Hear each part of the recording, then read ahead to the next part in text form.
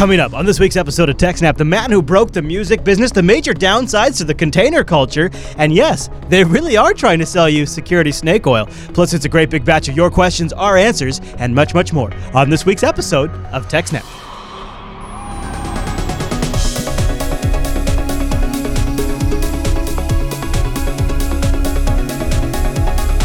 Hi, everyone, and welcome to TechSNAP. This is episode 212 of Jupiter Broadcasting's weekly Systems Network and Administration podcast. We stream this episode live on April 23rd, 2015. This episode is brought to you by our three fine sponsors, DigitalOcean, Ting, and IX Systems. I'll tell you more about those great sponsors as this here show goes on. Our live stream, why, that's powered by the incredible Scale Engine over at scaleengine.com. You've got to go check that out. My name is Chris, and joining us every single week is our host, the admin, the tech, and the teacher in studio, Mr. Alan Jude. Hey there, Alan. Hey, Chris, everybody. Thanks for watching. I feel so weird that because you're right next to me. Yeah. Normally you're across. Yeah.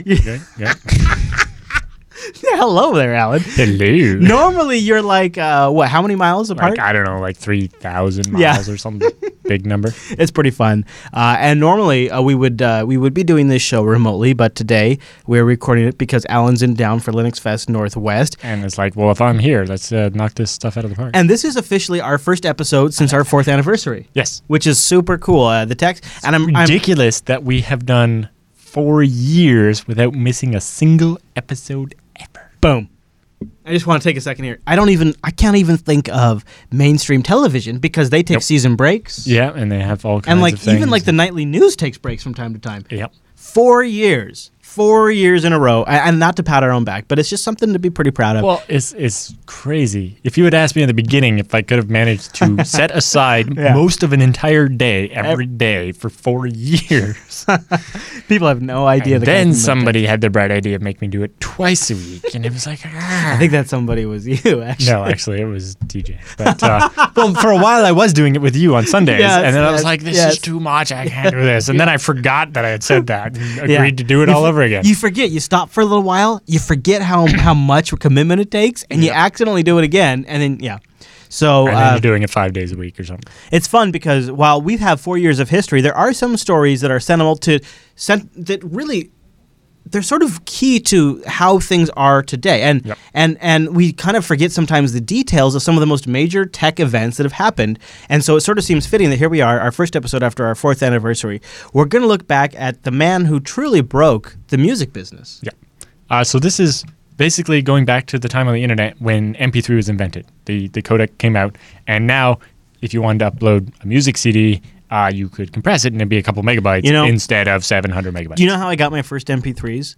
My local FM radio station was just posting the songs they played on their radio station up as MP3s for you to download because they didn't understand there was anything wrong with it. So the first couple of MP3s I got was like, downloaded just from a from the local radio station because they were just, hey, here's the music we're playing, have a download. And it was like Blink and other bands. And cool. Yeah. My first MP3 I tried to play on my 486 and it didn't work because the CPU wasn't fast enough. Yes. And after that, I got into it a little bit more. I had used WAV files before, but they're uncompressed and they were like huge, and I didn't really get into it much of it. When I think of the man, quote unquote, that broke the music industry, I think of some elite pirate who got thousands of CDs and ripped them to MP3s and uploaded them to Usenet or torrent sites. I think of a sophisticated hacker who was aware of trends before everybody else was. I think of somebody who was like the pioneer of the Napster network. But that's not what happened at all, is it? There were basically multiple people that had a little bit of element of each of those different things. Yeah. So this story over at the New Yorker talks about the inside story of one of the major groups that started pirating MP3s. And it starts with the one guy there, Del Glover, who worked at the CD pressing plant. And so basically, the music master would come in, usually like literally in a limo in a locked briefcase, and it would go up into the plant and they would set it up and then start pressing out the CDs that you would buy. And then his job was he was on the feeder side of the shrink wrap machine. So we would make sure the CDs go in and then in the case, and then they would go through, get shrink wrap, and the guy on the other side would put them in a box. Right. And as they were getting shrink wrapped, they were being counted to make sure that none would go missing. Yep. And then those don't fit your ears, do they? No. No. I'm used to my ones that wrap over my Do you ears and hold do you on. have small ear holes or really big ear holes? Biggish? I don't know. Yeah, I think they're biggish. I could grab another. You It got doesn't big matter. holes. Out. Anyway, all right. So this guy was in the unique position of everybody at the plant to be able to steal the CDs without them being noticed that they were gone. 'Cause Right. As soon as everybody after him, the CDs were counted. Yeah. And if one goes missing, they were looking for it. Right. Whereas his job involved actually, he would have some of the rejects and stuff and would actually be in charge of throwing them away. So they're definitely, nobody notices one that we're supposed to throw away didn't go thrown away or whatever. But this guy's smart. He didn't do the smuggling of the discs out of the plant himself. He had other people do it and then would pay them and buy the CDs. So it wasn't as easily to track him, was it? Right. And so the biggest advantage this guy had over the regular pirates and so on was that he would get the music like a month before it would go to the store. Because they're pressing them and getting them all ready and then shipping A them to the premium stores. product, as it were. Yeah. So he would have the latest rap CDs or whatever. Well, originally, the music he had wasn't stuff that people were really interested in. Not people on the internet. Because at the time, back then, the people on the internet were not people that would be interested in, I think the examples are like Sheryl Crow and Rod Stewart and stuff like that. People on the internet were maybe more eclectic. But a couple of years later, Universal bought that plant. And then all of a sudden, they had all the rap music, which is what a bunch of people wanted, right? They had like Eminem and Jay-Z and Dr. Dre and that kind of stuff. Okay. And so this guy's having this stuff like a month early. And so what would happen is he would get somebody to smuggle it out, and then he would buy that CD from them, rip it, turn it into an MP3, and upload it. And then the guy that ran the pirate group was the guy that kept track of which music's coming out, who's going to want it, and so on, right? Because the way the guy that's running the pirate group, he's paying attention to consumer demand, trends, all this kind of stuff. Yeah, and he's really into even the culture of the competition between the rappers and stuff. He truly has a customer base that he's trying to identify with and satisfy. Part of it was that he was just interested in it as himself, right? He was a consumer of that particular music himself. Of course. So he was very into passionate. the fake rivalries and stuff between the gangster rappers and so on. So anyway, the guy that was stealing the CDs from the plant wasn't really that interested in music. So he would upload them, and in exchange, what he got was access to what are called the top sites.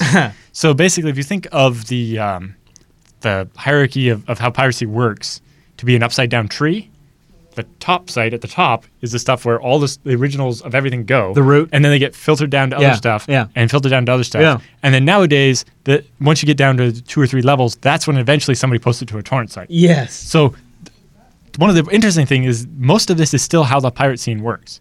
Part of it is, you see the little group names at the end of every pirate release? Yeah. Yes, of course. Like Control HD or whatever. Yeah. Well, when one of the groups releases something, nobody else can release the same thing. So if you get there first, you get all the credit for that release. Really? Yeah. I So didn't know it worked if it's a cap of a TV show, if you do your release, everybody else that's scrambling to try to do it too, they have to just give up. Now, if there's something wrong with yours, then they can nuke yours and replace it. Because a lot of times I'll see different groups release the same thing. Yeah, but usually it can't be exactly the same thing. So one group will do the 720p, right? One will and have the another will do 1080p, SD. and one will do Blu-ray with DTS audio. Or something like that. Yeah. But in general, unless there's something wrong and it gets nuked, then the first group gets all the credit. Right. And that's basically one of the only reasons they do it. Okay.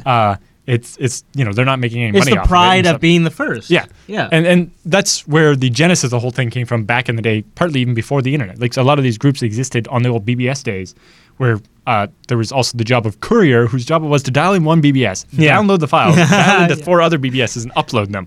And this guy got access to the files early because he would be in charge. He would have the long distance phone bill for couriering the files. Yeah. And have to, he would spend money on a fast modem and take stuff. the risk too. Yeah. Yeah.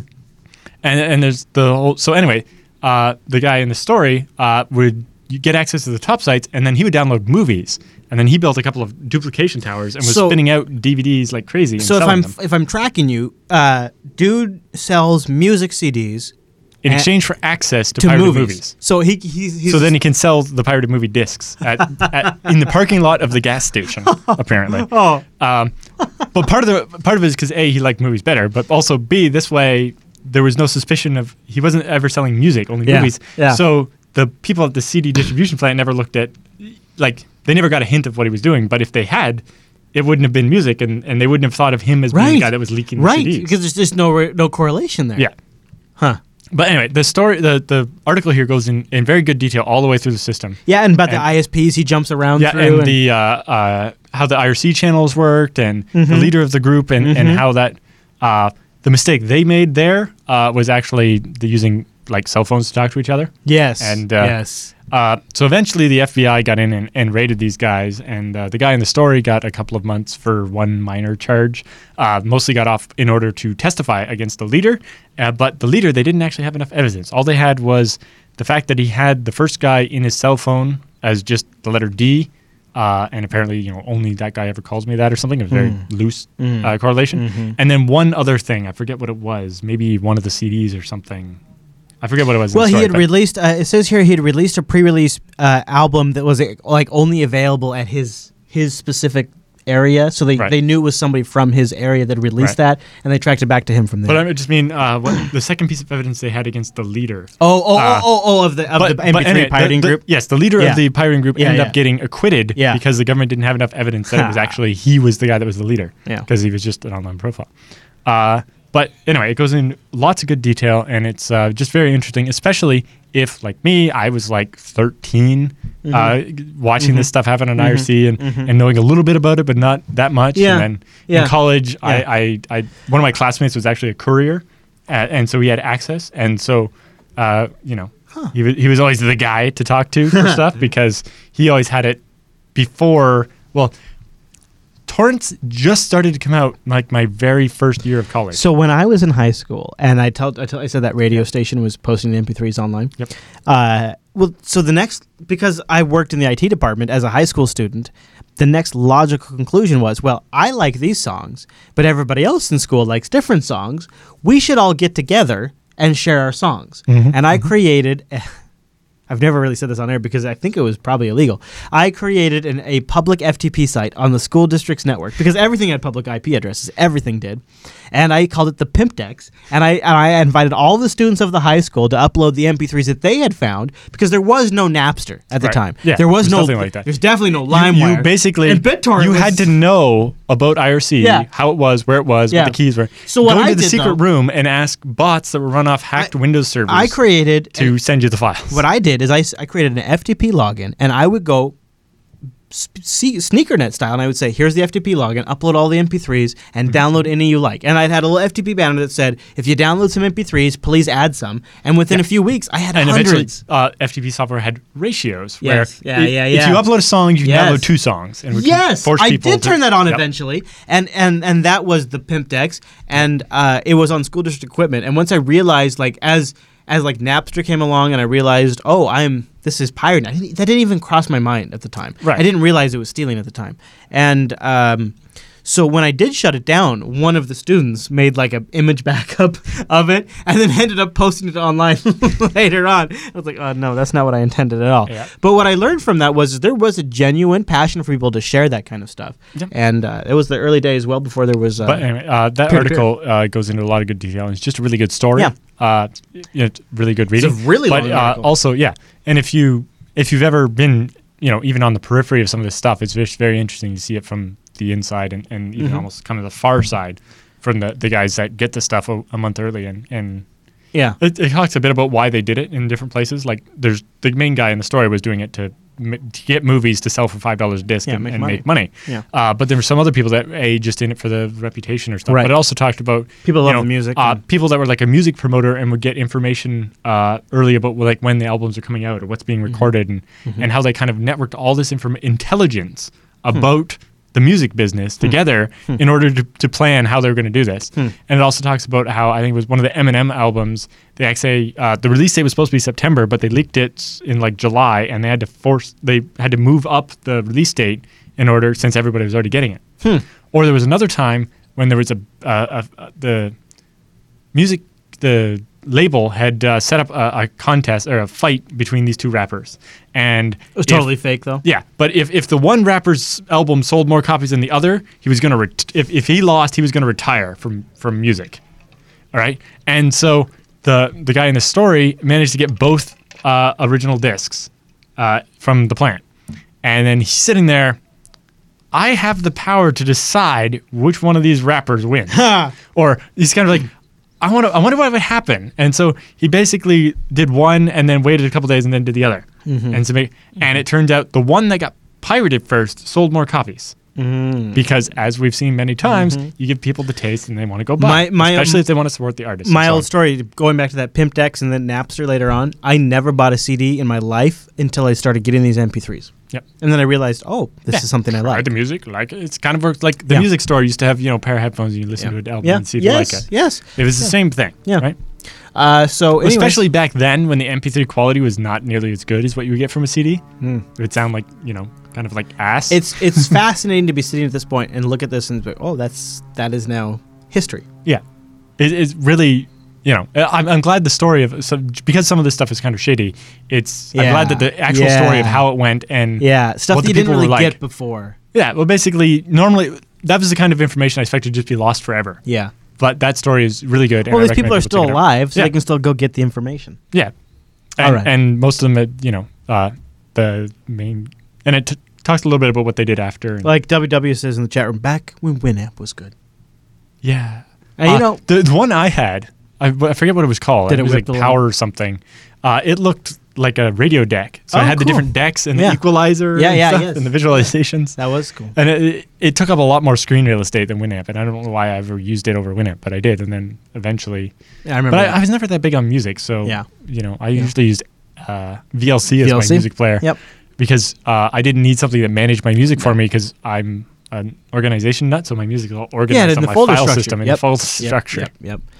Well, Mr. Jude, any other thoughts on that story? No, that's about it. All right, well, then I'll tell you about something that's hip, something you don't need a hint for. That's IX Systems, our first sponsor, ixsystems.com/TechSNAP. That's where I'd like you to land to support the show and keep us on the air and let IX Systems know you appreciate their support. And we haven't seen them yet because we're pre-recording, but as the actual, real-life time of this episode airing is, we've probably just got done saying hi to all the folks over at IX Systems. Or really not all the folks, but some of the folks. And it's a little behind-the-scenes thing. Because we go to so many of the same events, weeks, maybe even months before the events, we start emailing back and forth and be like, hey, I'm going to see you there. I'm looking forward to back and forth. I'm looking forward to seeing you. All this stuff, looking forward to seeing the crew, and we're bringing this, we're bringing that. And so we've been chatting back and forth about Linux Fest the whole time. So now in real life, I've already seen everybody there. But leading up to it, I'm super excited about all of the chance, really just to reconnect with everybody. And Alan, does it now, when you go to these fests, and IX Systems has a booth there, it feels like reconnecting with old friends, doesn't it? Oh, yeah. It's just like I hang up with these people all the time. What's so cool about that is, if you would have traveled back in time 14, 15, 16, 17 years ago to aspiring Chris Fisher, still in high school, wanting to become an IT person, and said, at a certain point, not only will you have found the hardware vendor that you will purchase all of your IT systems, all of your small business equipment for, not only for your own small business, which would blow my mind, but also for all of your clients, which would blow my mind. And then, on top of that, you're going to actually become friends with some of them and actually look forward to seeing them in person. Yeah. I just don't even know how I would have comprehended that. Even just 5 years ago. Yeah. Go back to Alan that's never been to a conference. And be we're going to go all over the place just to talk to the same people over again. It's they must be really good people. Yeah, they are really good Indeed. people. Yeah, go over to ixsystems.com/TechSNAP. Check out the 11 key traits you must absolutely demand from your provider. It's a free white paper you can download. This is something really handy to grease the wheels. It explains why you don't want to buy from Dell or HP or somebody else. Yeah, I mean, seriously, and we've been there. We have done that. And basically, one of the 11 answers is fewer zeros in the price tag. Well, yeah. Actually, I think that's actually number 12. I don't think that's actually in the guide. The guide just talks about stuff you have to ask. Questions, if you asked Dell or HP, you would notice they don't have a good answer to it. And IX does. Yeah, there you go. All right, so go over to ixsystems.com/TechSNAP. Check them out when you're ready to buy your next rig. Something that's important, something mission critical, something that you're willing to bet your farm, something that you'd be willing to bet your job on. I wouldn't buy from anyone else. Anyone but IX Systems. ixsystems.com/TechSNAP. Thanks, guys. Look forward to seeing you this weekend. Yes. All right, Mr. Jude. Was glad to see you last weekend. Well, we were glad. Time travel. I mean, if Doc Brown couldn't get it quite right, it's not that much. So let's go over to our next story this week. Internet security marketing. Buyer beware, coming from CircleID.com. That's not the right story. What is this? Where did I get this? This must be a link. No, it's the story after the next story. Oh, okay. All right. Well, then ahead of me. I jumped the ahead. sad state of sysadmins. Yes. Bright orange. The sad state of sysadmins In the age of containers, also known as Alan Jude's chance to hate on Docker. Yes. How dare I skip this? How dare I skip this? Yes. So system administration is in a sad state. Oh. It's kind of a mess. Oh, yeah. Specifically, the article is not complaining about old school sysadmins that, for example, know how to keep systems running and manage updates and upgrade paths and the kind of stuff Chris and I talk about on the show like every day. But this rant is about containers, like pre-built VMs and the incredible mess they cause because of the missing concept notions of trust and upgrades, specifically upgrades. Is the problem really that it sort of makes like deploying an application as easy as typing a Docker command? All of a sudden, you've got a mail server. All of a sudden... Now that in itself isn't really the problem. Okay. The problem is that the Docker thing expects that you will never upgrade it. And then, hey, there's a patch for the mail server. How does that work as in that Docker container is expected to be static. Yeah. And that's kind of horrible. Same with a pre-built VM. It's like, or specifically, if you don't have the ability to set it up, do you really have the ability to upgrade it properly? All right. You know? It seems like that, but... Like, I can see the advantage of Docker as far as cloning environments and building stuff, kind of like the Vagrant type thing. I want to have the same environment as the developer when I'm working on it. But don't... for long-term operational use of things, when you're building a service that is going to be exposed to the internet, that really needs to be a curated environment that a person understands. But doesn't that seem like that's going to depend... I'm drawing on sort of my weakness here on how this would work, but if I subscribe to a Docker container... Is it going to be based on who maintains that container, on how the updates? I don't think the container has any ability to be upgraded. Yeah. Right? It's a file system image. Yeah, I think you're right. Yeah. That is a problem. So they bring up a great example. So there's Hadoop, which is a big, complicated Apache application. Nobody seems to know how to build Hadoop from scratch anymore. So they're looking for the easy button. Well, no, it's just because they've switched to doing Docker and pre-built VMs and stuff, there's literally nobody left that actually knows how to make it work from scratch. Great. It's an incredible mess of dependencies, version requirements, and build tools. That's the other thing. You end up with, I need between this version and this version. They can't be further ahead, so if you have a more up-to-date system, you can't install this. Or if you don't have exactly these versions of these things, it won't work. Right. That's horrible. But also, none of these fancy tools still build using a traditional make command. Every tool has to have its own incompatible, non-portable method of the day to build, right? And you see this especially with like Python and Ruby and stuff. It's like there's pip and there's... But especially bad is the ones where there's 4 or 5 different competing ones rather than one. There's like Go install or whatever, that's fine. But when there's like 4 or 5 different competing frameworks, or even as like a PHP application, it's like you have to go download this framework in order to install it. There was one for Java. I can't remember the name of it off the top of my head, but it's what the Puppet Master Puppet database server thing uses. And it's just a mess of dependency. It's just like, I don't want to do all this. I just want to install this one application. Why do I have to install 20 dependencies just for the build system that will then download the pre-built versions of this Java crap? Right. And it's like, what the hell? Yeah. And since nobody's still able to compile things from scratch, everybody's just downloading a pre-built binary from some random website without any authentication or signature, right? So it could be infected, it could be NSA compromised, it could be lots of things. Yes. The Hadoop wiki page of Debian is a typical example. Essentially, people have given up in about 2010 being able to actually build Hadoop from source for Debian, and instead... And offer nice packages. So instead, you have to do the official Apache way, which is to build Apache Big Top, you apparently first install Puppet 3 and let it download magic data from the internet. Then it tries to run sudo puppet to enable the NSA backdoors. For example, it will download and install an outdated precompiled Java JDK because it considers you too stupid to install Java. Right. And then it hopes Then it downloads Gradle to build and doesn't throw a 200-line useless backtrace error. And then he's not joking, by the way. Yeah, and then eventually it executes the command bash -c wget a .deb file and then execute it and extract it. Yeah. So and I'd be willing to run that. It runs that as root. I'd be willing to bet. But more importantly, if you look, it's not using dpackage to install that package. It's extracting it. Oh, no. Without registering the installation. Oh, no. It's just extracting it as if it was a tar file. And splatting the files on your file system. Not registering it in the package manager where you can properly uninstall it, where you can upgrade it, and it's tracked as part of the system. That's so horrible. right? Like it says here, no, that doesn't even install the package properly. It just extracts it into the root directory, allowing it to overwrite any files it wants and to conflict with other packages. Ugh. And if you look there in the wget, no HTTPS at all. No. The NSA could easily intercept that and fill it with crap. Right. And so instead of writing a clean modular architecture, everything these days is just morphed into a huge pile of interlocking dependencies. And, last you checked, the Hadoop class path, which is where it loads all the Java jars, contains over 100 dependencies. And that's without even using the HBase, Giraffe, Flume, Crunch, Pig, Hive, Mahout, Solar, Spark, Elasticsearch plugin.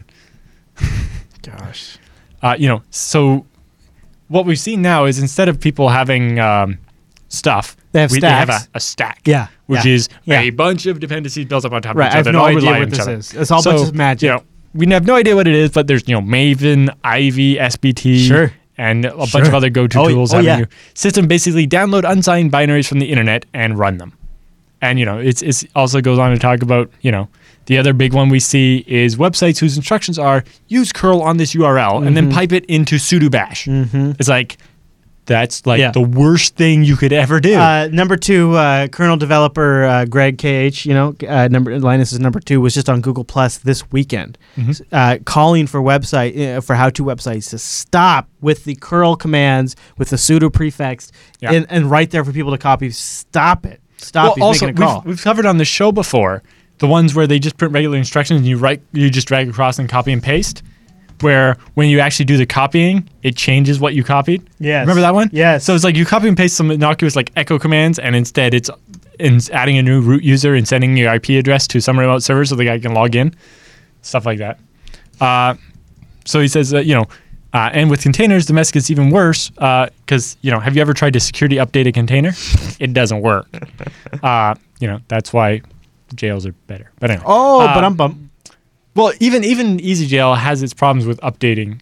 So installing security updates works. It's the major upgrades from FreeBSD 9.2 to 9.3 that's still a bit mucky, but we're working on it. But if you do it the regular way, it's not a problem. It's EasyJail tries to cut some corners, which were important back in the day when storage was a problem, but it's less so now. So I'm not sure what the root. Anyway. To the author of the article, he says that the whole way we do containers now feels like downloading Windows shareware in the 90s. Which in the 90s, the program would just nag at you, whereas once we got into 2000s, it included spyware and adware. The Ask toolbar. Yeah. So he asked, when will the first Docker image appear that contains the Ask toolbar? Or the first internet worm spread by a flawed Docker images? You think? Yeah. The Ask toolbar, probably not, but something that has some problem. It affects all Docker machines or containers of or some just popular somebody Docker. uploads an image, and every person who installs it, their machine starts being part of a botnet. That's pretty freaky. Yeah. Or what I'm looking for is, one of those ones that has the instruction where you go to some website and you do the curl thing or that Debian thing, and then they let their domain expire because they don't do it anymore. And I register that domain and put a new file up at that URL. And booyah, you're now running whatever I want as root or extracting whatever files I want. I can replace your SSH daemon with mine that, lets my public key get in as root without logging anything. Like we saw the NSA did. And then there's a little update to his article he's posted. He says, it's been pointed out that, the curl pipe sudo bash thing has existed long before Docker. So you can't blame it all on Docker. Very true. Docker's just making it worse. They didn't invent any of this badness. They just sort of baked it in, didn't they? They baked it in. So now it's pretty much mainstream to download and run untrusted software in your data center.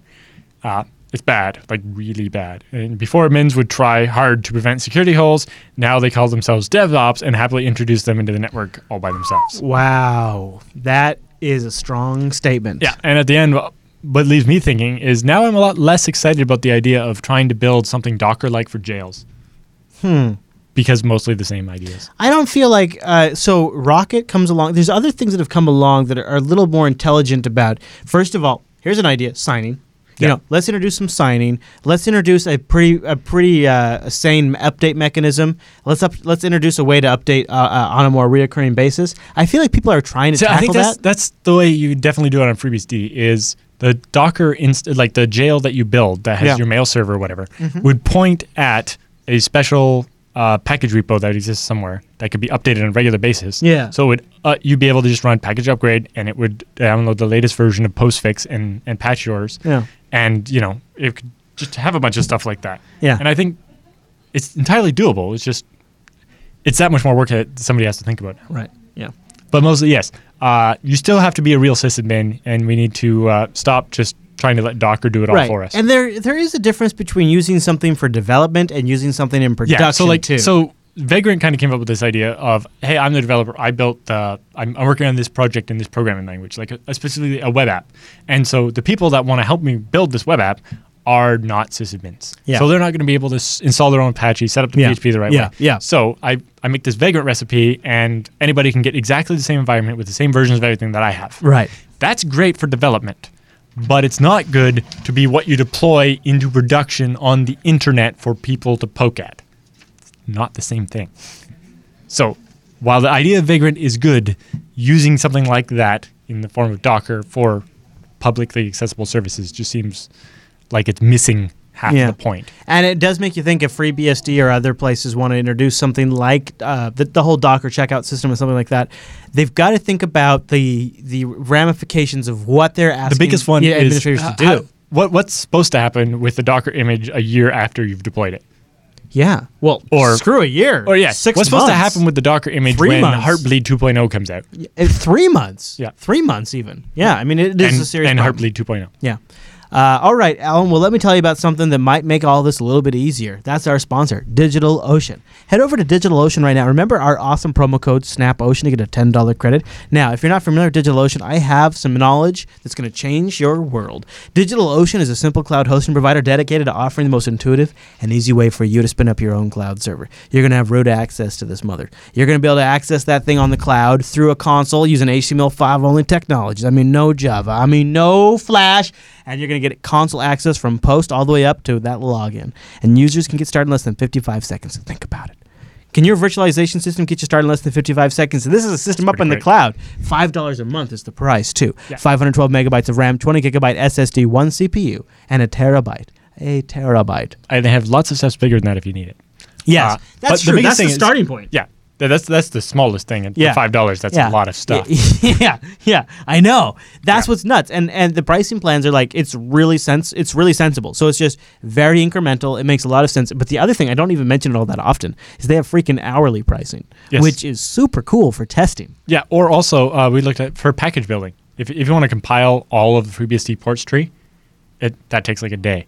Well, if you pay 7 cents an hour for 24 hours, that's a lot less than keeping the machine on. Yeah, you just spin up the infrastructure as you need it. Yeah, well, no big deal, though. And you have an API, so you can schedule it. Exactly. You can literally have a computer in the corner that says, oh, once a week, spin up Jenkins instance I built, check all my code, make sure it all compiles fine. And if it does, then destroy the instance and close down and don't pay any money. Yeah, DigitalOcean has a really great API. In fact, they just revved it. And it lets you take advantage of stuff like that, of destroying droplets on demand or spinning them up as you need them. Or creating snapshots. Yes. And this is where it comes in.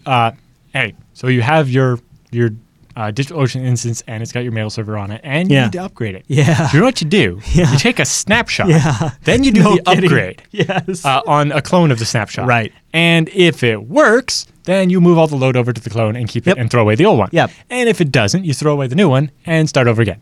Yeah. And look at that. Your mail server was up the whole time. And it's really easy. If you don't want to use the API, they have a very intuitive control panel. Yes, the control panel lets you do all this. Sexy. Yeah, it's really great. And so you can either do it there or you can do it with the API. We've got people in the audience who've just written into their package managers, so they run a pre-script before they do an update. It automatically takes a DigitalOcean snapshot, and then they have a post-script after a successful update that cleans things up. It's pretty cool, and there's a lot of ways you could leverage it too. They've got FreeBSD instances, lots of Linux instances, tons of tutorials. Just use the promo code. Installs for lots of applications. Use the promo code SNAPOcean. You get a $10 credit.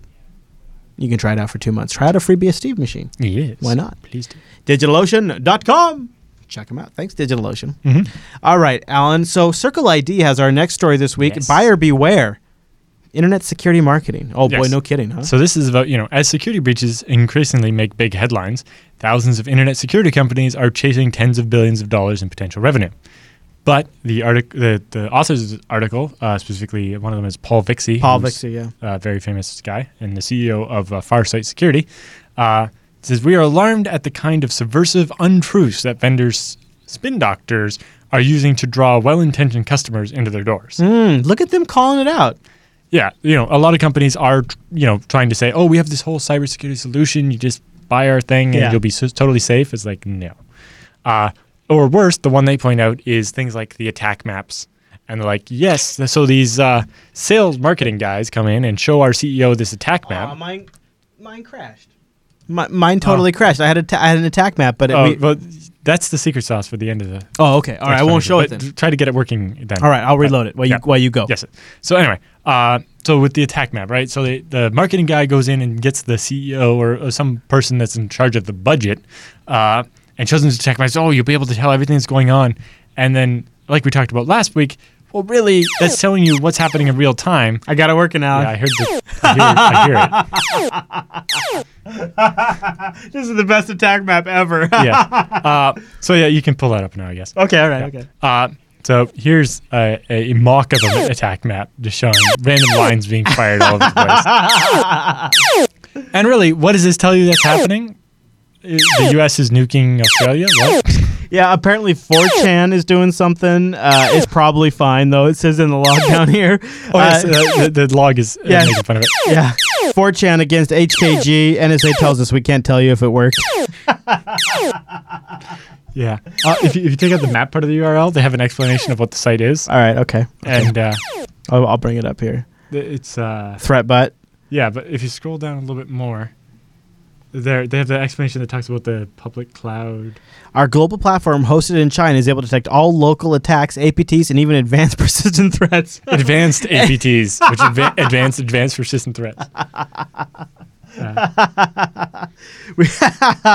ThreatBot is currently in private beta, but our real-time map and API are partially released.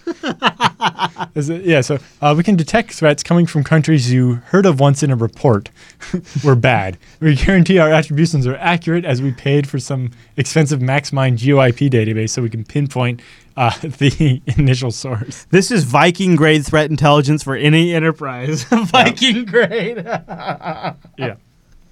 But on some of this, here it is. By leveraging our patented CloudStrike technology, we're able to harness the raw power of private, hybrid, public, and cumulus cloud systems to bring threat intelligence to any enterprise. Threat butt. And they have a video too. I don't know what's in this video. I'm a little concerned about what's in that video. The whole world is under threat, it says. That's all it is. It's just music. And then they just have, okay, I don't think there's anything we have to worry about in this video, Alan. Yeah. All right, that's great.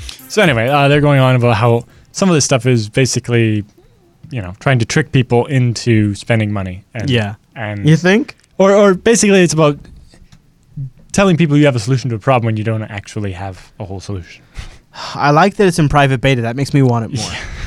Threat butt. So anyway, what they're saying is, what would do more good for most organizations than an increased internet security spending was a tough love school out in the mountains where the leadership teams of those companies would learn what actual threats feel like and what kind of teamwork and planning it takes to actually build a secure environment. Mm-hmm. So literally take them out into the woods and stick mountain lions on them and make them learn how to work together and understand what threats and security actually mean. Yeah. And I think that actually probably makes a lot of sense. But, specifically, security does not come from locks or weapons or cameras. Rather, it comes from your attitude, your awareness, and your positioning. And that's all really true. Yeah, that is, isn't it? And it sounds like one of those things you say, and then how do you translate that to like a corporate culture? Right. But they have some examples. So in the cloud, everything is crystal clear. Look here. We instantly see where attacks are coming from, except for that we don't. Most of the time, there's absolutely no clue where the attack is actually originating from. Yeah. And also, every one of those lines on the map is not an actual attack, where somebody's database got compromised and all the user data got leaked. Half the time, it's a port scan. Yeah. In the cloud, we can neatly distinguish between benign user behavior and attack behavior, except for that we can't. It's actually one of the really hard problems to solve in information security. Mm-hmm. You can't tell whether that's that user accessing that file or if that user's account's been compromised and they're accessing that file. Ooh, or, is it is somebody accessing my Google account from Japan because I happen to have flown to Japan for a conference, or is it because some guy in Japan has taken over my account? Hard to say. And also, in the cloud, we have instant knowledge and visibility when an attack occurs, except for that we don't. Like, we really don't. The latest statistics say it usually takes around 200 days to discover an espionage-style intrusion. Yikes. Right? And 200? So, yeah. That sounds about right. Like, if it's the Chinese APT guys and they got in and stole your files, you don't find out until they use the data for something. True, yeah. Right? I guess like, so. That's how they didn't delete the files. They point. didn't break. When they're purposely trying to be stealthy, you don't find out about it right away. And, yeah, what good is that attack map if the line doesn't show up until 200 days after it happened? Yeah, very true, very true. Yeah, so in the end, you have just as data can be sold as intelligence, a lot of security technologies are being sold as a security solution rather than what they are, which is just a very narrow, focused appliance that does one thing and only under best case scenario type things, right? So you buy this super firewall, and sure, it protects the network against the certain things that the firewall is programmed to stop, but it doesn't stop anything else, and so it's not a whole solution to solve all your security problems forever, right? Usually, at best, it stops the types of attacks we know about at the time that product was built, which will be at least a couple of months, if not years, before you buy it. Yeah, very true. Too many of these appliances do, unfortunately, not easily integrate with other appliances or with the rest of your security portfolio or with your policies and procedures. Unless you're buying every one of your appliances from the same vendor, maybe then they'll work together, but usually even then, not so well. Whereas if we had something where we built kind of a platform and had all these different pluggable modules that were doing stuff and working together and sharing data in a common format or something, we might actually be able to build something that has more security. Yeah. But right now there's no impetus for security appliance vendors to make their stuff fit together. Yeah, there's no incentive at all. In fact, there's incentive. It's like, you want to buy all your stuff from us so it won't work together. Yeah, there's incentive not to. The buyers of magical security boxes, they don't really understand, based on the promises of permanent security, are probably not really applying vendor patches, right? So if you're the type of person that buys a box and thinks that you're perfectly secure because you have that box, you're probably the same type of person that's not applying the patches to that box, and that box is now doing nothing other than being a new attack surface. Yeah.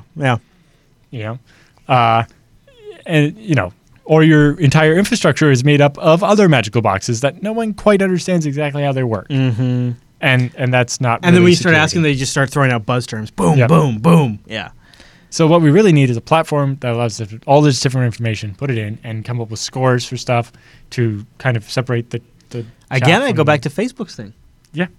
Well, Facebook's thing is about sharing signatures. Exchange. Yeah. That if they open that up so that I could get in, then sure. Yeah. Right. Yeah. Well, right now it's like Twitter, Facebook, and Yahoo, and a couple of people. The elites. It's like invite only. Yeah. Doesn't do us a lot of good. Doesn't do us. When it's but at the same time, I can also understand that.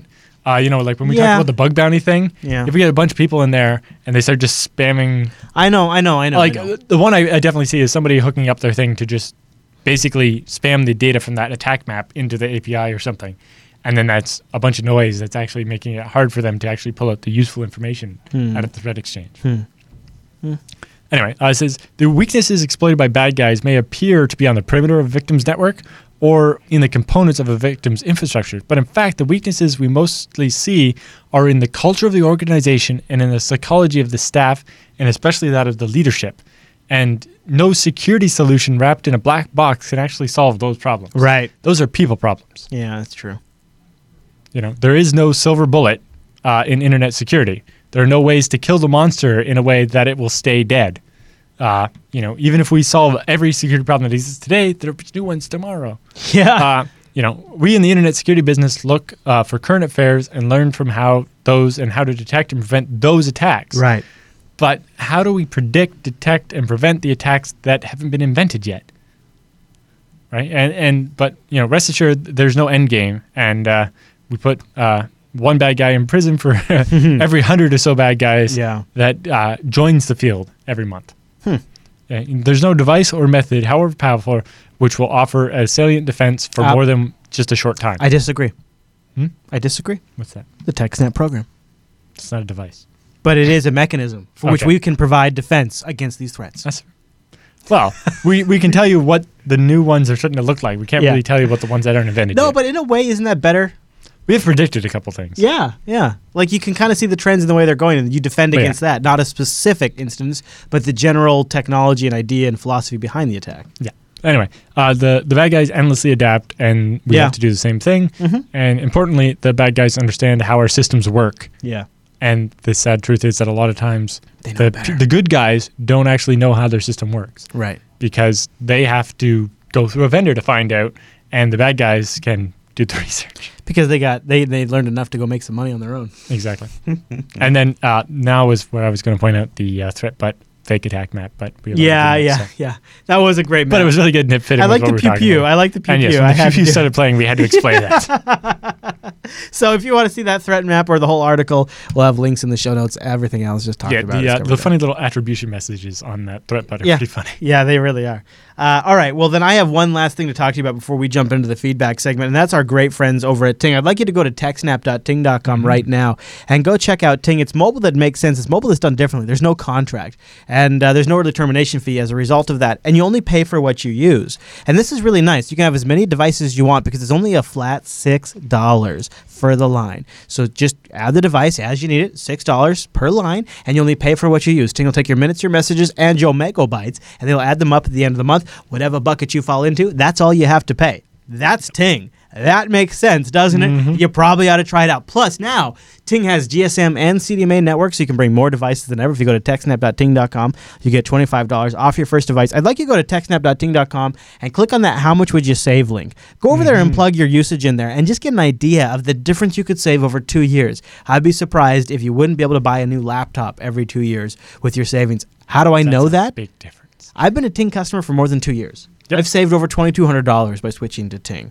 And one of the things we've talked about on Ting is how are they doing their fiber internet, because as TechSNAP members, we care a lot about that. And they've actually posted a video. We know how awesome Ting is and how awesome the company behind it is, and the support and the people. The wireless, Two Cows is a great company. The wireless industry, nobody's doing it like Ting. If they could bring it to the internet, we'd love it. And they have an update on Ting Fiber Internet.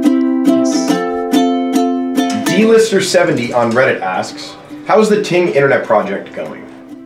It's going well, and I appreciate you asking.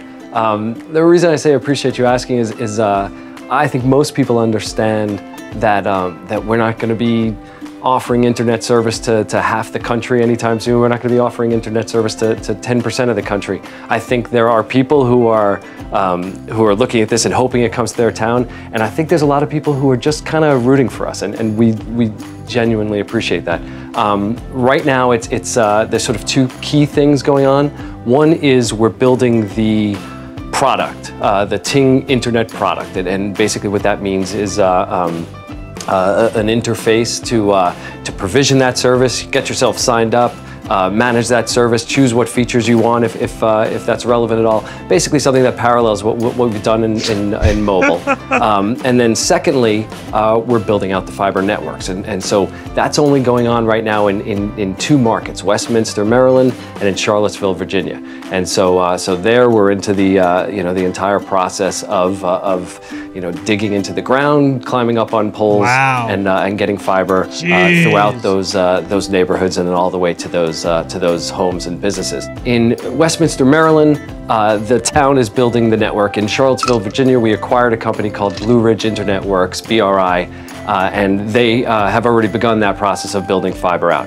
So pretty soon, the supply of fiber comes together with the interface, the front end product, and we start to get people signed up, and we can't wait. And then I guess the next step after that is we get good at it, we provide a good experience, we start to get confident that we know what we're doing, and we start to look to build out from there. Oh, I want Ting Fiber Internet so bad. Yep. But you know what you can't have today is Ting's cellular service. Go to techsnap.ting.com. They'll take $25 off your first device. If you have a Ting-compatible device, there's a lot more of them today as well. Then they give you a $25 service credit. If you're like me, that might pay for your first month of the Ting service. Yep. They got a lot of great devices. They're unlocked. You own them. Everything from like $70 all the way up to the Nexus 6 high-end stuff. Techsnap.ting.com. If nothing else, go get a GSM device. Put it in a tablet. They have the SIM. Just get the SIM, $9. Just put it in a tablet. Yep. It's super sweet. Techsnap.ting.com if you want to support the TechSNAP program. Now, Alan, normally right now I would plug like a BSD Now episode, but since we're pre-recording, we don't have a BSD Now episode available. Although there probably actually will be one and probably pretty soon there'll be some interviews that you guys got from Linux Fest Northwest in BSD Now. So go check out the BSD Now program. It's another show Alan does on the Jupiter Broadcasting Network. And it's him and Chris Moore, who is the co-creator of PC, or is he the sole creator? Sole creator of PCBSD, which is probably a distribution of FreeBSD you've heard of. Do you guys call it distributions? Yep. Well, PCBSD is, yes. FreeBSD isn't a distribution. It's the operating system. Copycats. And then PCBSD, because you guys would probably call it a spin. Oh. But you're right. We don't have distributions. We probably would call it a spin. Yeah. You're right. So sometimes we call it, because it is FreeBSD underneath. Yeah, it is unmodified FreeBSD. Yeah. With its own package repo that's compiled slightly differently. Yeah. And with all the complicated setup stuff done for you. But between you, who uses BSD for your livelihood, you're running it right now on your laptop. PCBSD is running the show and right now. Chris Moore, who works on PCBSD. I mean, I don't know if there could be any two better people to do a BSD podcast. So BSD Now, available on the Jupiter They could Podcast replace Network. me with Ken, Chris's brother, who wrote the Lumina desktop. I don't know, actually. Don't cut yourself too short. I don't think that's necessarily true. I think Ken could fill in. Yes. But I don't know if he could replace you. So go check out the BSD Now program for all of that and more over at JupiterBroadcasting.com. But with the feedback all done, that means it's time for the... Wait, no, the feedback's not on. With the news all done. Yes. Now it's time for the feedback. Now it's time for the TechSNAP feedback.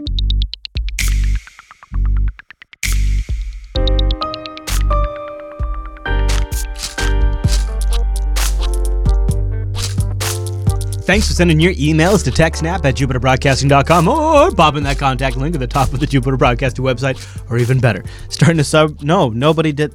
None of you. Well, it would be great, theoretically, if somebody created a thread over on our subreddit, over at techsnap.reddit.com, because... That's where a lot of the ones this week came from. They just came from last week's subreddit. Yeah. Well, and actually, there was a question that the subreddit answered so well. It's like, well, we don't really need to answer it now. They handled it. We probably should have thrown it in the roundup or something just so that people have the answers. We may still.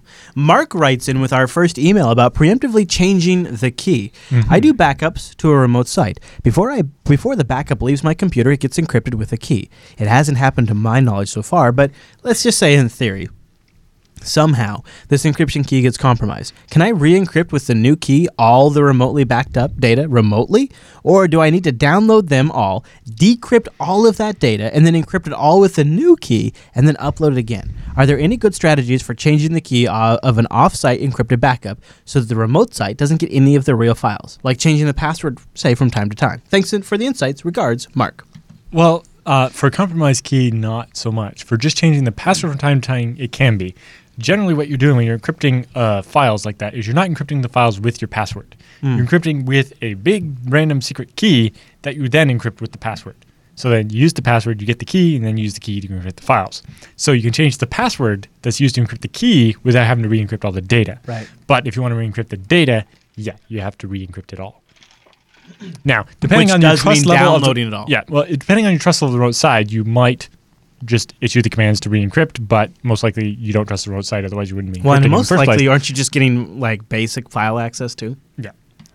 So my solution would be use TarSnap, but otherwise, you basically have to re-download or throw away your old backups. Yeah. Don't let the key get compromised. This is a seriously good consideration about remote cloud backup. Yeah. So I'd say the best use case normally is have a schedule for when you're going to rotate your keys, like say once a quarter, and you keep the old key, but everything. So on the first 3 months of the month, you encrypt with key 1, and you keep that key. But on the beginning of the 4th month, you use a new key and everything. Yeah. And so then when you're done, when you're ready to age out and get rid of the backups from the first 3 months. You can just destroy that encryption key, and then it doesn't matter that the cloud backup company has your files from 3 months ago because no one has the key now. Right. You've destroyed it. Right. As long as you're not paying for the storage. Oh, yes. You tell them to delete the files, but you don't have to worry if they actually deleted them or not. Right. Because they don't have the key. Yeah. But yes, so to help mitigate damage from this type of thing, it'd be best if you rotated your keys like every 3 months so that in the event of something like this, you can isolate the damage to like 1 3 month window.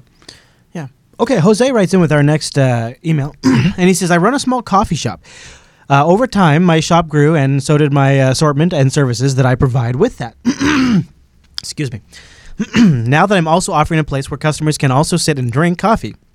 I'm not tech savvy, but I'm trying to do everything that is possible myself. I will learn also I also want to provide wireless access to the internet to my customers. Not that they necessarily need it, they probably have data plans, but it's a nice extra and a reason to come to my coffee shop. Here's my concern. Is it enough and is it safe to use VLANs in my coffee shop, or should I physically separate the cables and switches for open guest wireless and closed network for my business? Do you want to stop right there? Yeah, we can start with that part of the question. VLANs will be good enough. The only way around that would be to get into the management interface of the switch and change it. And normally only VLAN 1 has access to that management interface. In the implementation of VLANs, would there be... would you have them do different network segmentation? How would you utilize Yes, the different VLANs would have different subnets. And then eventually, I guess you were going to have to bring it together into one router. And that's where the trickiness gets. If you have a random off-the-shelf D-Link or something, it's not going to want to have two different network segments on it. Yeah. Do you think for just raw simplicity, it might be better to physically separate them just so that way it's sort of a foolproof design? It's less likely of you making a mistake that way. Yeah, that's kind of what I was getting at. Yes. Basically, the at some point, they're going to have to come together unless you're going to pay for two separate internet connections, though. All right, well, here's this big question. PFSense and then the two VLANs. Could PFSense do this, Alan? He says, is it possible to set up a router in a way so that every guest device would get a separate VLAN so that it cannot see other guests in this wireless, and if after a guest leaves the coffee shop, this VLAN gets assigned to another new guest, so that in a way, all my guests are safe from being hacked from each other on the same wireless? Or would it be simpler just to use like a 10.xxx IP range for every guest and get its own IP address, maybe with a different subnet? Anything that is simple to set up, automated, not expensive would be appreciated, or if you have any other better solutions. You might be able to trick something with the DHCP server to give each client a subnet that it's in where no other clients are in that subnet. So each client would get like a /30 that would just have a virtual interface of the router and itself. But the thing is that a savvy person could jump in somebody else's subnet or something. And because it's wireless, the traffic's all going around in the air. Yeah, there's that yeah, too. and there's broadcast and stuff. It's like a hub. Yeah. But you could do something kind of like that. The other one, to actually get to the VLAN level, though, you would need an access point that does virtual APs, and you would have to have each customer connect to a different AP. And that I think DDWRT might offer that. And basically with that one, what you're getting is like the hotel in Japan had, where they didn't do that, but what they did is when you wanted Wi-Fi, you went up to the front desk and they printed off a little receipt that had a username and password. You would have basically an AP and password, and then only people that use that one ticket would be in the same network. But finding a Wi-Fi router that'll do that is complicated. And basically your best bet probably is just PFSense and a switch that does VLANs and be able to separate your business network with possibly your credit card processing machine separate from the guest Wi-Fi. The business network that has the credit card processing on, that's like a 10 dot something network, and the guest wireless is like a 192 network. Is that? Or you could have two different 10 networks as long as they're not in the same subnet. Yeah. All right. Okay, very good. Chris writes in with a free NAS and ZFS question, which our last two questions will be ZFS questions to round us out. He says, hello there, Chris and Alan. Here is my ZFS question. Here's a picture of my volume layout on my free NAS box, and I'll pull this up for you, Alan. I don't know if you really want to, do you have it there on your machine? Okay. I do. You can look at it while I'll read the question. He says, am I correct in assuming that this layout is fine, or should I remake any volumes and move this data from one to another? Is there anything detrimental to leaving volumes like this? Currently, I only snapshot my personal volume. All right, so and do you want to kind of tackle that? I hate just the layout. The term volumes for this stuff because in ZFS a volume is a completely different thing. But if FreeNAS calls it volumes or what? Yeah, because that's what FreeNAS called them before ZFS. Right. Yes, I see that. Yeah, because that's what they were called in regular storage devices. Yeah. So the ZFS ones we call Z-Vault. Anyway, I'm still a little foggy on what his question actually is. All right. Well, so he's just curious about. Sorry, does he have two different pools? Is that what he's asking about? Well, what he's asking is, he says, am I correct in assuming that this layout is fine, or should I remake any of the volumes and move the data to another? Is there anything detrimental to leaving volumes like this? He just kind of wants a sanity check. He only snapshots his personal as many data volume. sets as you want, or as many as you want to have different policies about snapshots and so on. So what he has there looks fairly reasonable. For mine, my TV shows folder is broken down into genres just so that they're in smaller chunks. And you have that separated out at the ZFS level? Yeah. Okay. With the data sets. Mostly because where that came in was when I had my 4-disk ZFS setup and I wanted to move to a 6-disk ZFS setup. Yeah. I had to split everything in my pool into 2 separate groups so I could. Basically, what I did is I sent 2 terabytes of data to one 3 terabyte drive and the other 2 terabytes of data to another 3 terabyte drive, and hold those temporarily while I rebuilt the array as a 6-disk. And so by breaking them into groups, it made them easier to back them up separately. Or I'll have different policies about, when I snapshot it or which ones get replicated to remote backup and things like that. So, yeah, check out my ZFS book and you'll see what we talk about. More data sets is better. What you have there looks fairly reasonable. So here's the second question. This machine has an AMD quad core. I think it's around 2.4 gigahertz and 20 gigs of RAM. With right now about 9.9 terabytes of available storage. From what I've read, I should not turn on deduplication even of my personal volume, only having about 350 gigs of data in that, because I do not have enough RAM. That seems to be every recommendation I keep running into. What is your personal experience? Will this box handle dedupe? And am I correct?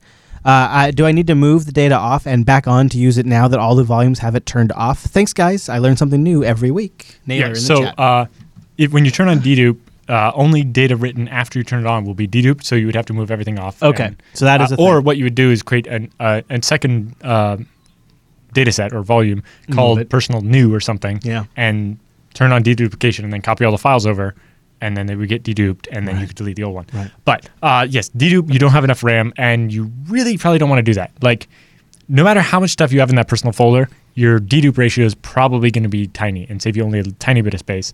And if you look at that image, you can see compression is already saving you a lot in most of those cases. And so compression is more likely going to give you everything you want. And compression always makes, especially with LZ4, compression makes your data read and write faster, where deduplication makes your data read and write, makes it write a lot slower, and even reads can be slower.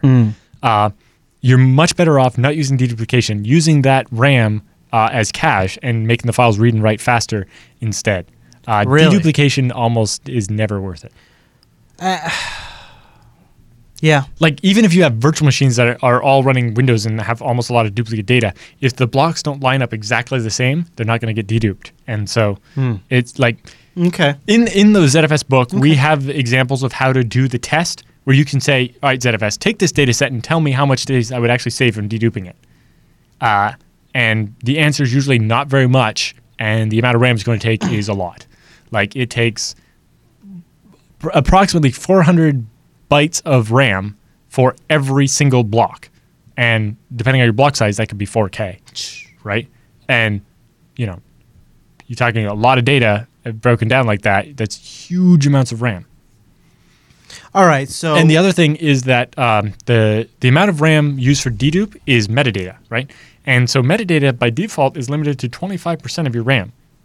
So even if it was only going to take, 8 gigs of your 20 gigs of RAM, well, you are only 5 gigs of your RAM is available for dedupe anyway, because it's of the metadata limit. So it seems, and so even 20 gigabytes of RAM, even in a best case scenario, that's not going to be enough RAM. So it seems pretty solidly. Even on my machines that have 128 gigs of RAM, I still don't use dedupe.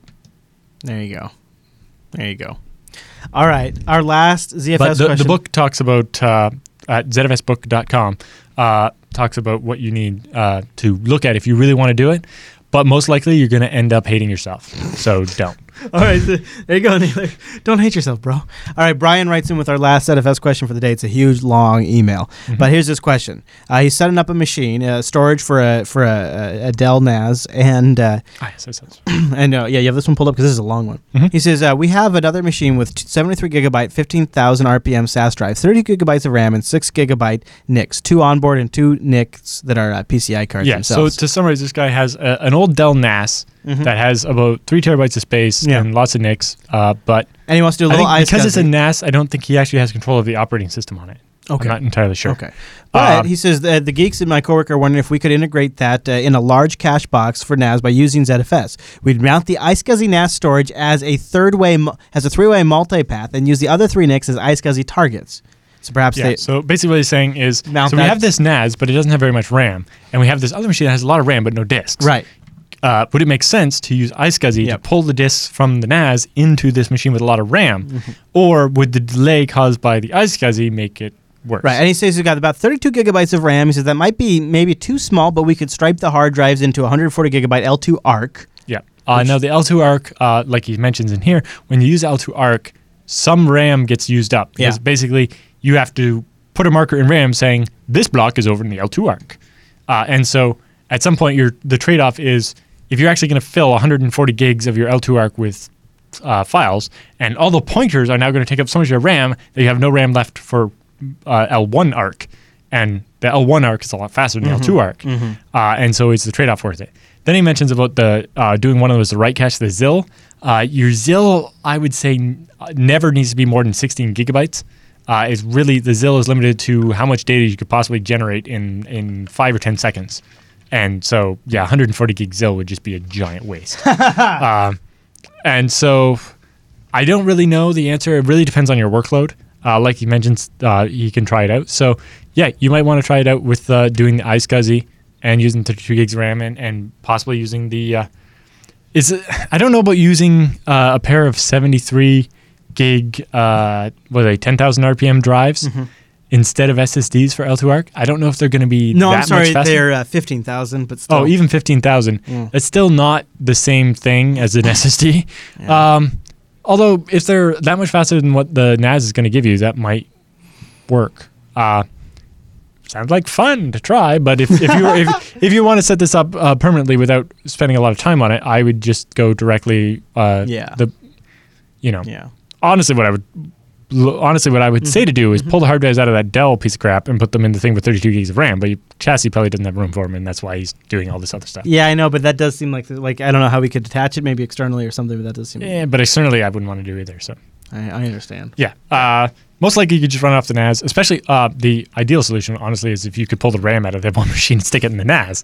But it'd be interesting to see that iSCSI thing. That might actually work. Yeah. Hard to say. Yeah. Let us know. Definitely for writes, there's going to be a slightly longer delay, but especially for asynchronous stuff, ZFS batches it up and then writes it out once every 5 seconds. It'll be okay over iSCSI. It should be fine. All right, Al. Now, our last feedback this week isn't actually an email. It is a physical mail item that we got here. It is a gift from Mr. Production Staff, Mr. Q5sys and the production staff, and I am told, I have no idea other than I'm told 2 things. It's something we don't have in the studio, and it's something that perhaps if I was a sysadmin in Texas, I would be kicked out of Texas if I didn't have this, potentially. And you appreciate the bow? Yes, the bow is actually made out of an Ethernet cable with the Velcro strap thingies. So he's even got the Velcro strap for the cable organizer. Okay, so I'll go ahead and I'm going to pull this off. I have no idea what's in here. Although, you think it's candy? Nope. You don't? I'm hoping candy because I could use some candy right now. Think about that. We'd have a very hyper roundup. That'd be good. You've already been drinking, so. It's Diet Coke, Alan. How much bourbon was in the Diet Coke? I'm sorry, what? And that is a rumor, sir. That is a false rumor. I watched you pour it in. Canadians, ladies and gentlemen, Canadians, you can't trust them. All right, maybe it's a PS4 game. You think it's a? No. Okay. All right. Well. The Texas comment made me think multi-tool, but. Okay. All right. Yeah. All right. And it is, ladies and gentlemen. Ooh. The 34-piece precision screwdriver, the Pittsburgh Pro. And now the green might be cut out here, Alan, but you hold it up there. There you go. Oh yeah, nice, perfect. Ooh, that is very fancy. Yeah, it's funny. I know they've probably needed that 100 times. No wonder they've wanted me to open it. They've wanted me to open this on every show this week, and I've been waiting for this episode. They've been trying to tear apart a machine outside and having a lot of trouble with it. And look at this little thing for doing screwdriver around a corner. Wow. That seems like that might have helped earlier. Now I understand why they've been asking me to unbox that every episode. And I said, no, I want to wait for TechSNAP. To prevent serious injury and property damage, be sure to wear ANSI-approved safety goggles and heavy-duty work gloves during use. Producer Q5sys was like, do not use this as a hammer. He's like, they wrote studio on there. That's cute. Producer Q5sys was like, don't you want to open this on Tech Talk? And I'm like, why would I open a gift on an audio show? And then the next day he's like, don't you want to open that on Tech Talk? And I'm like, why would I want to open that on an audio show? And then on Linux Unplugged, he's like, don't you want to open that gift? I'm like, dude, Linux Unplugged is an audio show. I should wait for a video show text. And then I realized it's because they probably needed this all week long. And they didn't want to say anything. At some point, I kind of expect them to display off the table. They'd unwrap it, use it, and wrap it again. Right, I know, right? Because they've been extremely desperate. You think so, but there you go. Well, thank you, got a guys. magnifying glass. We do need this in the studio, which is kind of ridiculous. Don't let Angela steal this. It says studio on it. It's very clearly labeled. I know. I think that's why he labeled it. Yep. Because she tries to take the non-studio stuff.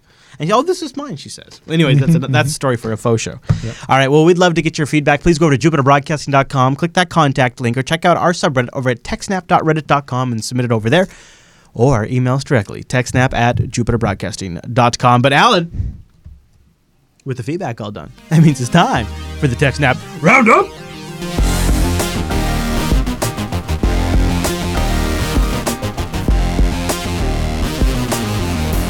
Welcome to the TechSNAP Roundup. Yeah, that's what that crazy music means. Now, the Roundup are stories that just didn't fit at the top of the show, but we still like to give you some links to follow up on your own. And a lot of these links came from a brand new subreddit that I just launched between the break. You've never heard of it before. It's called techsnap.reddit.com. It's the new hotness. Why don't you be one of the first members to sign up? Go to techsnap.reddit.com to make this show better. And a lot of these links were powered by that brand new subreddit. And Alan, our first story from techsnap.reddit.com, for God's sakes, is evil Wi-Fi kills iPhones. We actually talked about this story last week, but it didn't have a cool name. Yeah, so when we talked about it last week, it was like, oh, here's a list of other patches for iOS that went into the recent security fix. Well, it turns out one of them was called evil Wi-Fi. And it's the one, remember, we said certainly specially crafted TCP IP packets with an incorrect one of the headers or something with blue screen iOS. Well, it turns out you can use it on iPhones and iPads too, so you can go walk around on the Wi-Fi broadcasting this packet and cause all the phones to just die. Oh, no. Well, so I'm sure Apple will have a fix. Yeah, so this is a denial of service triggered by manipulating... Oh, this one's slightly different. Denial of service triggered by manipulating SSL certs sent to the iOS device over Wi-Fi. Specially crafted data will cause the apps or possibly the operating system to just crash. Womp womp. That's not so good. Not so good at all. All right, next story in the roundup, moving right along. NetNanny. Yes, so NetNanny is one of those software you buy to block your kids from going to things they're not supposed to. Parents are worried about. Yeah, I remember when NetNanny started in like the 90s. Oh, yeah. Basically, they were found to use the same man-in-the-middle fake root CA technique that we saw from Superfish and the like. Yeah, this stuff I bet is going to keep rolling out.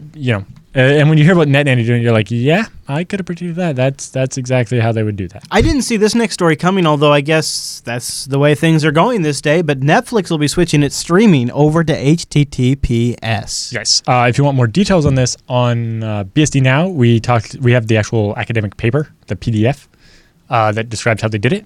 But basically, on FreeBSD, which is what Netflix uses to stream all the videos, there's a system call called sendFile, so normally when you talk to a web server, what the web server would do is you would ask for a file, it would go to the file, read the file into its memory, and then say, all right, write this data out to the socket, and the kernel would send it over the network. Right. Then they came up with this sendFile system where basically when you asked for the file from the web server's, okay, hey, kernel, take that file and send it to this socket, and the web server would get out of the way and let the kernel do all the work. However, you couldn't do that anymore when you wanted to do encryption, because the encryption would happen in the web server. So the web server would have to read the file, encrypt it, and then send the encrypted data to the socket. Yes. And so that couldn't ever be as fast. Yeah, CPU overhead huge. Yeah. Well, and it was just the amount of context switching between the different tasks and so on. All of it's very slow. Yeah. So John Mark Gurney and some people from Netflix worked together and built a system where you can actually do the TLS bulk encryption in the kernel. So you can literally say, hey, Nginx makes the call, says, hey, send this file, but encrypt it. Did you see this presentation? Yeah. Well, I didn't see this presentation, but I've read the paper. And hopefully there'll be video of it from AsiaBSDCon on YouTube soon. And if not, I think the talk will also be given at BSDCon, and hopefully that'll be live streamed. And the paper you're referencing is also linked in this Ars Technica article. Yes. And so it's all there. But basically, Nginx says, hey, send this file, but encrypt it with this SSL key. And the kernel does all the work. That's incredible, Alan. They've managed with commodity, like regular medium-end Xeon processors, to push 40 gigabits per second of encrypted traffic out of each machine. Yeah.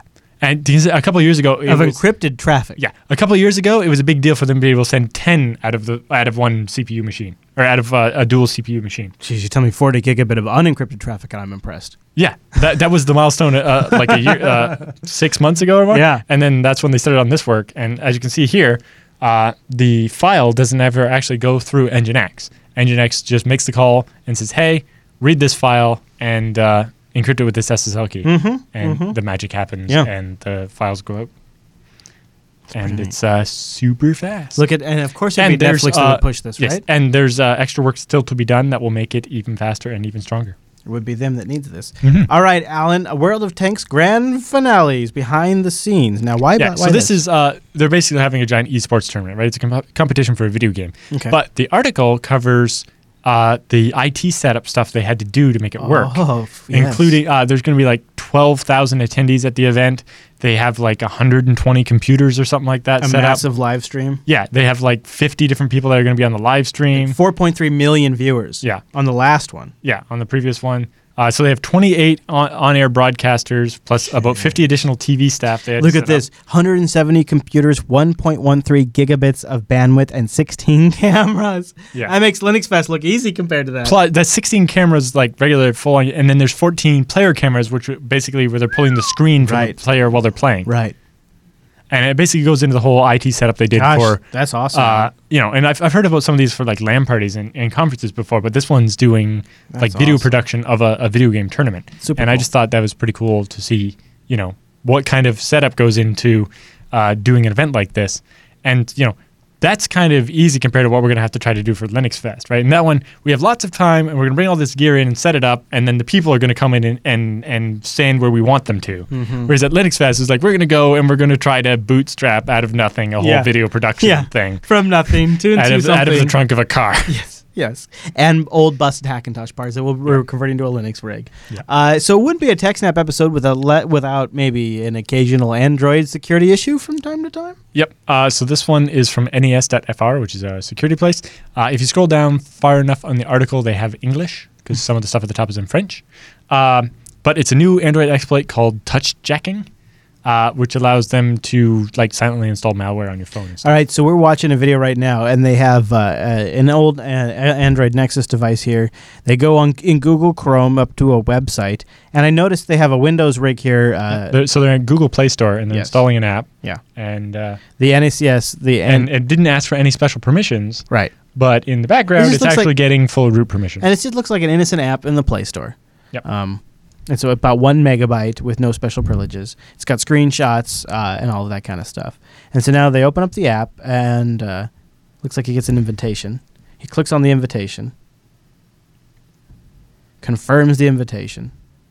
And now if you look over on the console where he appears to have a PuTTY window open to a Linux box with a Python script running server.py, you see the botnet server starts and the Android machine now connects to the botnet server. The application on the Android device closes and now he is controlling the Android device from the Python script on the Linux box. Mm-hmm.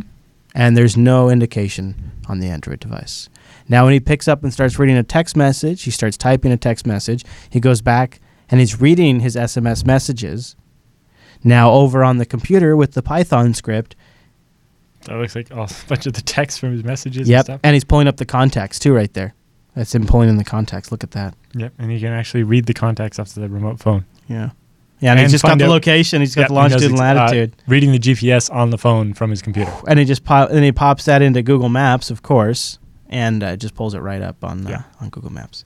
And this is an app that was just right out of the Play Store. That it didn't ask for permission to access GPS or to send data over the network. It was just saying, nope, this is an app doesn't require any special privileges at all. Yeah. Well.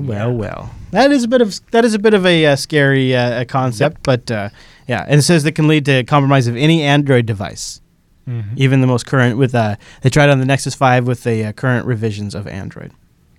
So we'll have a link to more information about that in the show notes. Okay, Alan, hacking Facebook accounts with the Reconnect tool. Hey, there you go, Yeah, it's everybody. like Facebook Connect, but it's called Reconnect. Okay. And I guess, it must use like the Facebook login system? Yeah, and it exploits a flaw in the cross-site request forgery protections, and boom, Perfect. hijack Facebook accounts. Perfect. I loved this next story. I'm glad you caught this one. FBI and the TSA warn airlines to watch out for Wi-Fi hacks. It's just going on and on, Alan. This Yes, scary in and scary. particular, as we talked about last week. Last week? No, 2 weeks ago. No, what we actually said earlier today, which was last week. Oh. They're talking, and what we said 2 weeks ago as well. The GAO issued this report warning about the chance of people hacking planes' avionics from the in-flight Wi-Fi or the in-flight entertainment system. Yeah. And from our sources, who are actual pilots that fly actual airplanes and not people that write reports for the government, the avionics are not connected to At the all. in-flight Not Wi-Fi, even 'cause wired that would together. be stupid. That'd be and really no dumb. one is that stupid. And really obvious. And really even dumb and obvious. People that don't know anything about computers know not to wire a critical flight management system to a public Wi-Fi network. Yeah, and specifically the warning the FBI and TSA are sending to airlines says, report any suspicious activity involving travelers connecting unknown cables or wires to the in-flight entertainment system or unusual parts of the airplane seat. I don't know. I've looked around my airplane seat, and I didn't see any random Ethernet ports I don't have any Ethernet under my seat or something. No, I've never had Ethernet. Do you know what's under my seat? The feet of the person behind me or their luggage. Yeah. There's no Ethernet ports in there. No. And if there were Ethernet ports and they connected to some part of the plane that I wasn't allowed to connect to, why are they under my seat? I celebrate when I get a headphone jack, let alone an Ethernet port. An Ethernet port, I would literally be blown away by an Ethernet port. I would be blown away by an Ethernet port. What I was concerned by was the in-flight entertainment system has a USB port for charging your phone and stuff. Yeah. When I plugged my Kindle into it, my Kindle asked me to please eject the device from the in-flight entertainment system before it'll there's a data connection there. Something. Because, when you plug your Kindle in, it tries to sync with the computer first, and it says eject if you just want to charge, because it won't charge. So I couldn't charge my Kindle because it was trying to interface with the computer, which I'm guessing was probably running Windows or something. Lame. Although I couldn't actually, I need like a... Why would they even have the data Would I need one of those USB phone condom things that gives me only the power, just so that I could charge my bloody Kindle? Yeah, my cell phone charges fine. It doesn't try to connect to it, so I don't know. All right, Alan. Our next story. The other things they had were report any evidence of suspicious behavior following a flight, such as the in-flight entertainment system that shows evidence of tampering or being the forceful removal of the covers for any of the network connection ports. So I guess if you actually pry the back of the seat off where the TV is, you might find the network connection the TV uses, which goes to a NAS that's full of movies for you to watch and probably doesn't control the airplane. What are you No, I make sure I put my Plex and flight management software on the same rig. Yeah. Also, report any evidence of suspicious behavior involving aviation wireless signals, including social media messages with threatening references to onboard network systems like ADS-B and ACARS and air traffic control networks. So the airline should be watching everything on Twitter to see if anybody says anything about some acronyms. Because that means they hacked it. Nothing says feed the trolls like actually paying government employees to watch them. Well, in particular, this is the government asking the private employees of airlines to do this because the government can't be bothered. Also, review the network logs from aircraft to ensure that any suspicious activities such as network scanning or intrusion attempts is captured for further analysis. So, how can you tell if someone does an Nmap, someone somehow connects to the in-flight entertainment system, I guess with in-flight Wi-Fi, and does some Nmapping, how do you tell which seat they were in again? Oh, you can't. And so what? How about just don't put anything on the network you don't want people to see, and then problem solved. Oh, wait a minute. Oh, we already did that. Oh, so it's really not a problem at all. Yeah. Are you ready for the next roundup story, sir? Ridiculousness. Yep. This blog post has been getting some attention for a little while now. I quit what really goes on at Apple about this is an employee that had left Apple. Yeah. And, although he wasn't actually a developer. No? What was he? He was a support person. Oh, okay. Anyway, the title of his here is Why Steve Jobs Motivated Me to Quit Apple. Yeah, I do like that. So I read through this because we broke it down on Coda Radio. Okay. I wanted to get more out of it than what I took away. What I essentially took away is this guy worked out of the Australian call center, and they did a merger between two different call centers, and he had a culture conflict, and he got all pissy and he left, and he quotes Steve Jobs for the reason. But what I take away... I should have actually read this before putting it in the roundup because that's nothing I care about. I know. Sorry. Well, no. It's actually not that bad in a sense because it gives you a little bit, in a way, if you think about it, a behind-the-scenes perspective of what it's like to be a support person at Apple, which kind of matters for our audience because these are the people we rely on when we buy Apple products and have to support them. So I actually think it's not a bad reference. It's a little bit long, so I would just say go check it out in the show notes if you guys want to read it. Because it is a little bit of a call to action in a sense, and a little condemning, and it gives you a little insights to Apple corporate culture. I wouldn't want to have to work in a call center, and I feel sorry for people that have to. Yeah, I know. Because I don't think most people would choose to. You know, I've heard from a couple of different folks that say by live streaming, they become better developers. Thinking different by live streaming your coding sessions. Even Notch does this. Okay. Well, so specifically, the basic concept behind it is if you're live streaming your code while you're writing it, specifically, it's not just letting people see you typing. That's not the point. The point is if you're stopping to explain what you're doing to the live stream while you're doing it, you stop to actually think about it a little more than you would, right? And just by explaining it out loud, like oftentimes, this is the best part about like a dev summit or a hackathon, is if you're working with someone on some code and you stop and you explain what the problem is to them, even just the act of you explaining what the problem was might give you the idea. Just thinking about it that way gives you the idea of how to solve it. Yeah. And if not, they might have the idea. That's why my wife takes credit for like 70% of the major breakthrough technical solutions, because she'll try to help me with them, and as I'm explaining them to her, I come up with the breakthrough. Yep. And she's like, "You're welcome." And I'm like, "But okay, all right, you're right. You were here when it happened." And so by live streaming your coding sessions and actually narrating what you're doing, you're thinking about it more, and I think that can lead to more secure code because you're actually thinking about it and explaining why you chose to do things a certain way, and makes you actually think about it a little more than you would if you were just writing the code as fast as you could, kind of thing. I like it.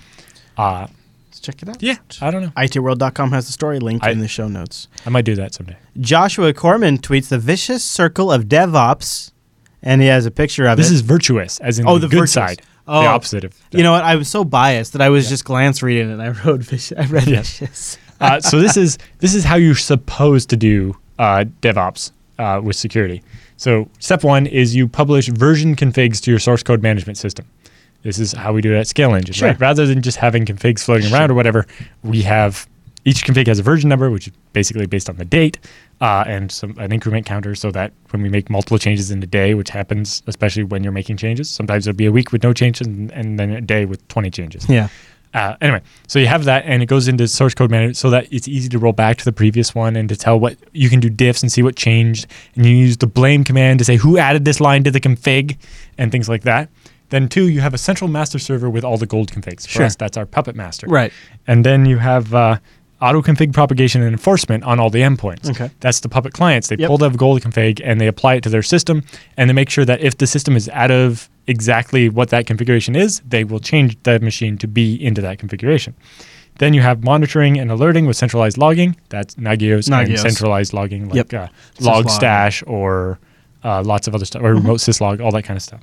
And then the last one is event-driven self-healing from configs. So that's the part that we don't quite have yet, but that's, when something breaks, you figure out what the problem was, and or more importantly, your monitoring system can figure out what the problem is. And I guess we do kind of have that. So what we have at Scale Engine for that is our load balancer, which is monitoring all of our servers. And as soon as a server's not, it's over capacity or it's not working or whatever, it changes its DNS config to remove that server from the pool and starts redirecting the traffic. So what you're saying, Alan Jude, is you do DevOps. DevOps sec. Yes, because I write code, I do operations, and I have to do the security. DevOps sec. I have to do everything. Yeah. You're a full stack DevOps sec operator. No. Yeah. DevOps sec, full stack DevOps sec, fashionista. Alan, everybody tries to have the best. Everybody, damn straight, this is the best API, no question about it. But before you go out there and make the world's best API, you first have to have at least 10 security considerations, according to this blog post. Yeah. So this is Gunter, right? Yeah. Gunter Peterson, I think, or Pedersen, I'm not sure. So number one is obviously you need to implement a model approach controller architecture so that you can control what people have access to, and make sure there's no loopholes where somebody can get access to information they're not supposed to, and so on.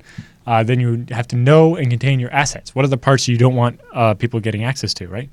Then the biggest one is design for malice. Assume your users are going to try to access information they're not supposed to. Assume they're going to try to put in data that will break things. Yeah. Assume that they're going to try to send too many files per second or too much data or all the different things, right? Or use BitTorrent. Or when you're trying to watch a movie remotely, have Steam running, updating all the things. Yeah. Monitor for flaws and look for API tags as they're happening, right? You want to make sure your API is working, well, you got to make sure that somebody's not doing 1,000 requests a second to it. We find this on our Scale Engine API sometimes users not caching stuff. Or the biggest one was the one they implemented our viewer counting system where it shows how many viewers are on. Yeah. Except for each viewer was doing the AJAX call directly. So basically, if they had 1,000 people on the website, they were getting once every 30 seconds, all 1,000 people were trying to call the API instead of them just caching it for 5 minutes at a time or something. Then you have to think about mobile and beyond.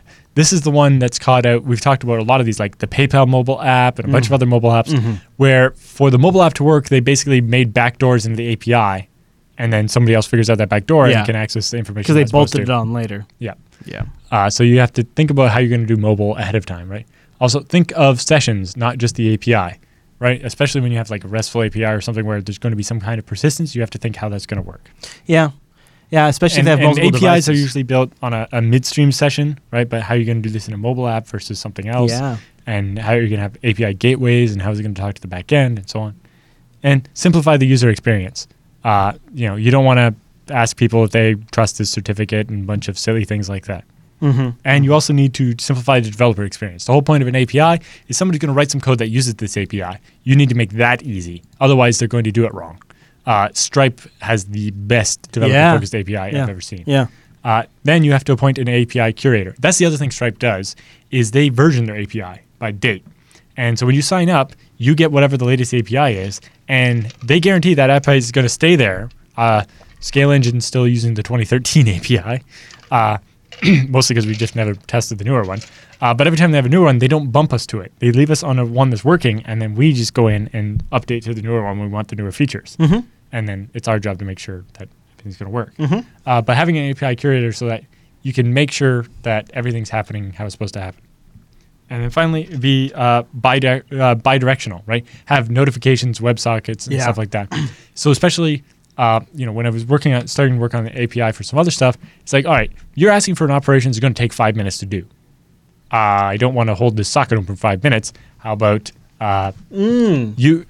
you ask the request, and as part of the request, you give me a URL. And when this is done, I'll call the URL and say, hey, we're done. Especially at Scaling, we're looking at doing transcoding and encoding a video for people. Ooh. And so for that one, it's going to be here, please transcode this file, and here's the profiles I want. And I need to know when it's... And then at the end, we're going to call you back and say, all right, this version's done. Yeah. And then this version's done. And then this version's done. Yeah. And that's going to take however long. And some of those could take like 20 minutes to It's going to be different for depending on the length of the source material and everything. So we want to notify you differently about each one because, the lower bitrate one will probably be done first or whatever. That's really cool, Alan. Yeah. And the WebM will be done very, very last. Yeah. Very, very, very, very last. Yeah. By a long distance, by 4 times as long. So that is the roundup. If you'd like to submit stories for the roundup, please go over to techsnap.reddit.com. Submit them there. Your votes, your comments, all of that stuff is super appreciated. And that does bring us to the end of this week's broadcast. Join us next week. We'll be live over at jblive.tv. Go over there. We start live at 1 p.m. Pacific, which is... 4 p.m. Eastern, 2100 UTC. Boom. And jblive.info for the audio-only version, like a boss. If you're on the go or maybe you're at work and they don't want you using video, I don't judge. That's why I make 128 kilobit and like a 64, it's actually technically like 63 kilobit version of the stream available for you. I do that for you because you're my boo. Also, don't forget we have RSS feeds available of this show, so that way you can get the show every single week when we come out. Torrent feeds if you like to help to defer the bandwidth costs. And if you want to help other people find the TechSNAP program, that way they get all the goodness, we could really use a review in iTunes. I know.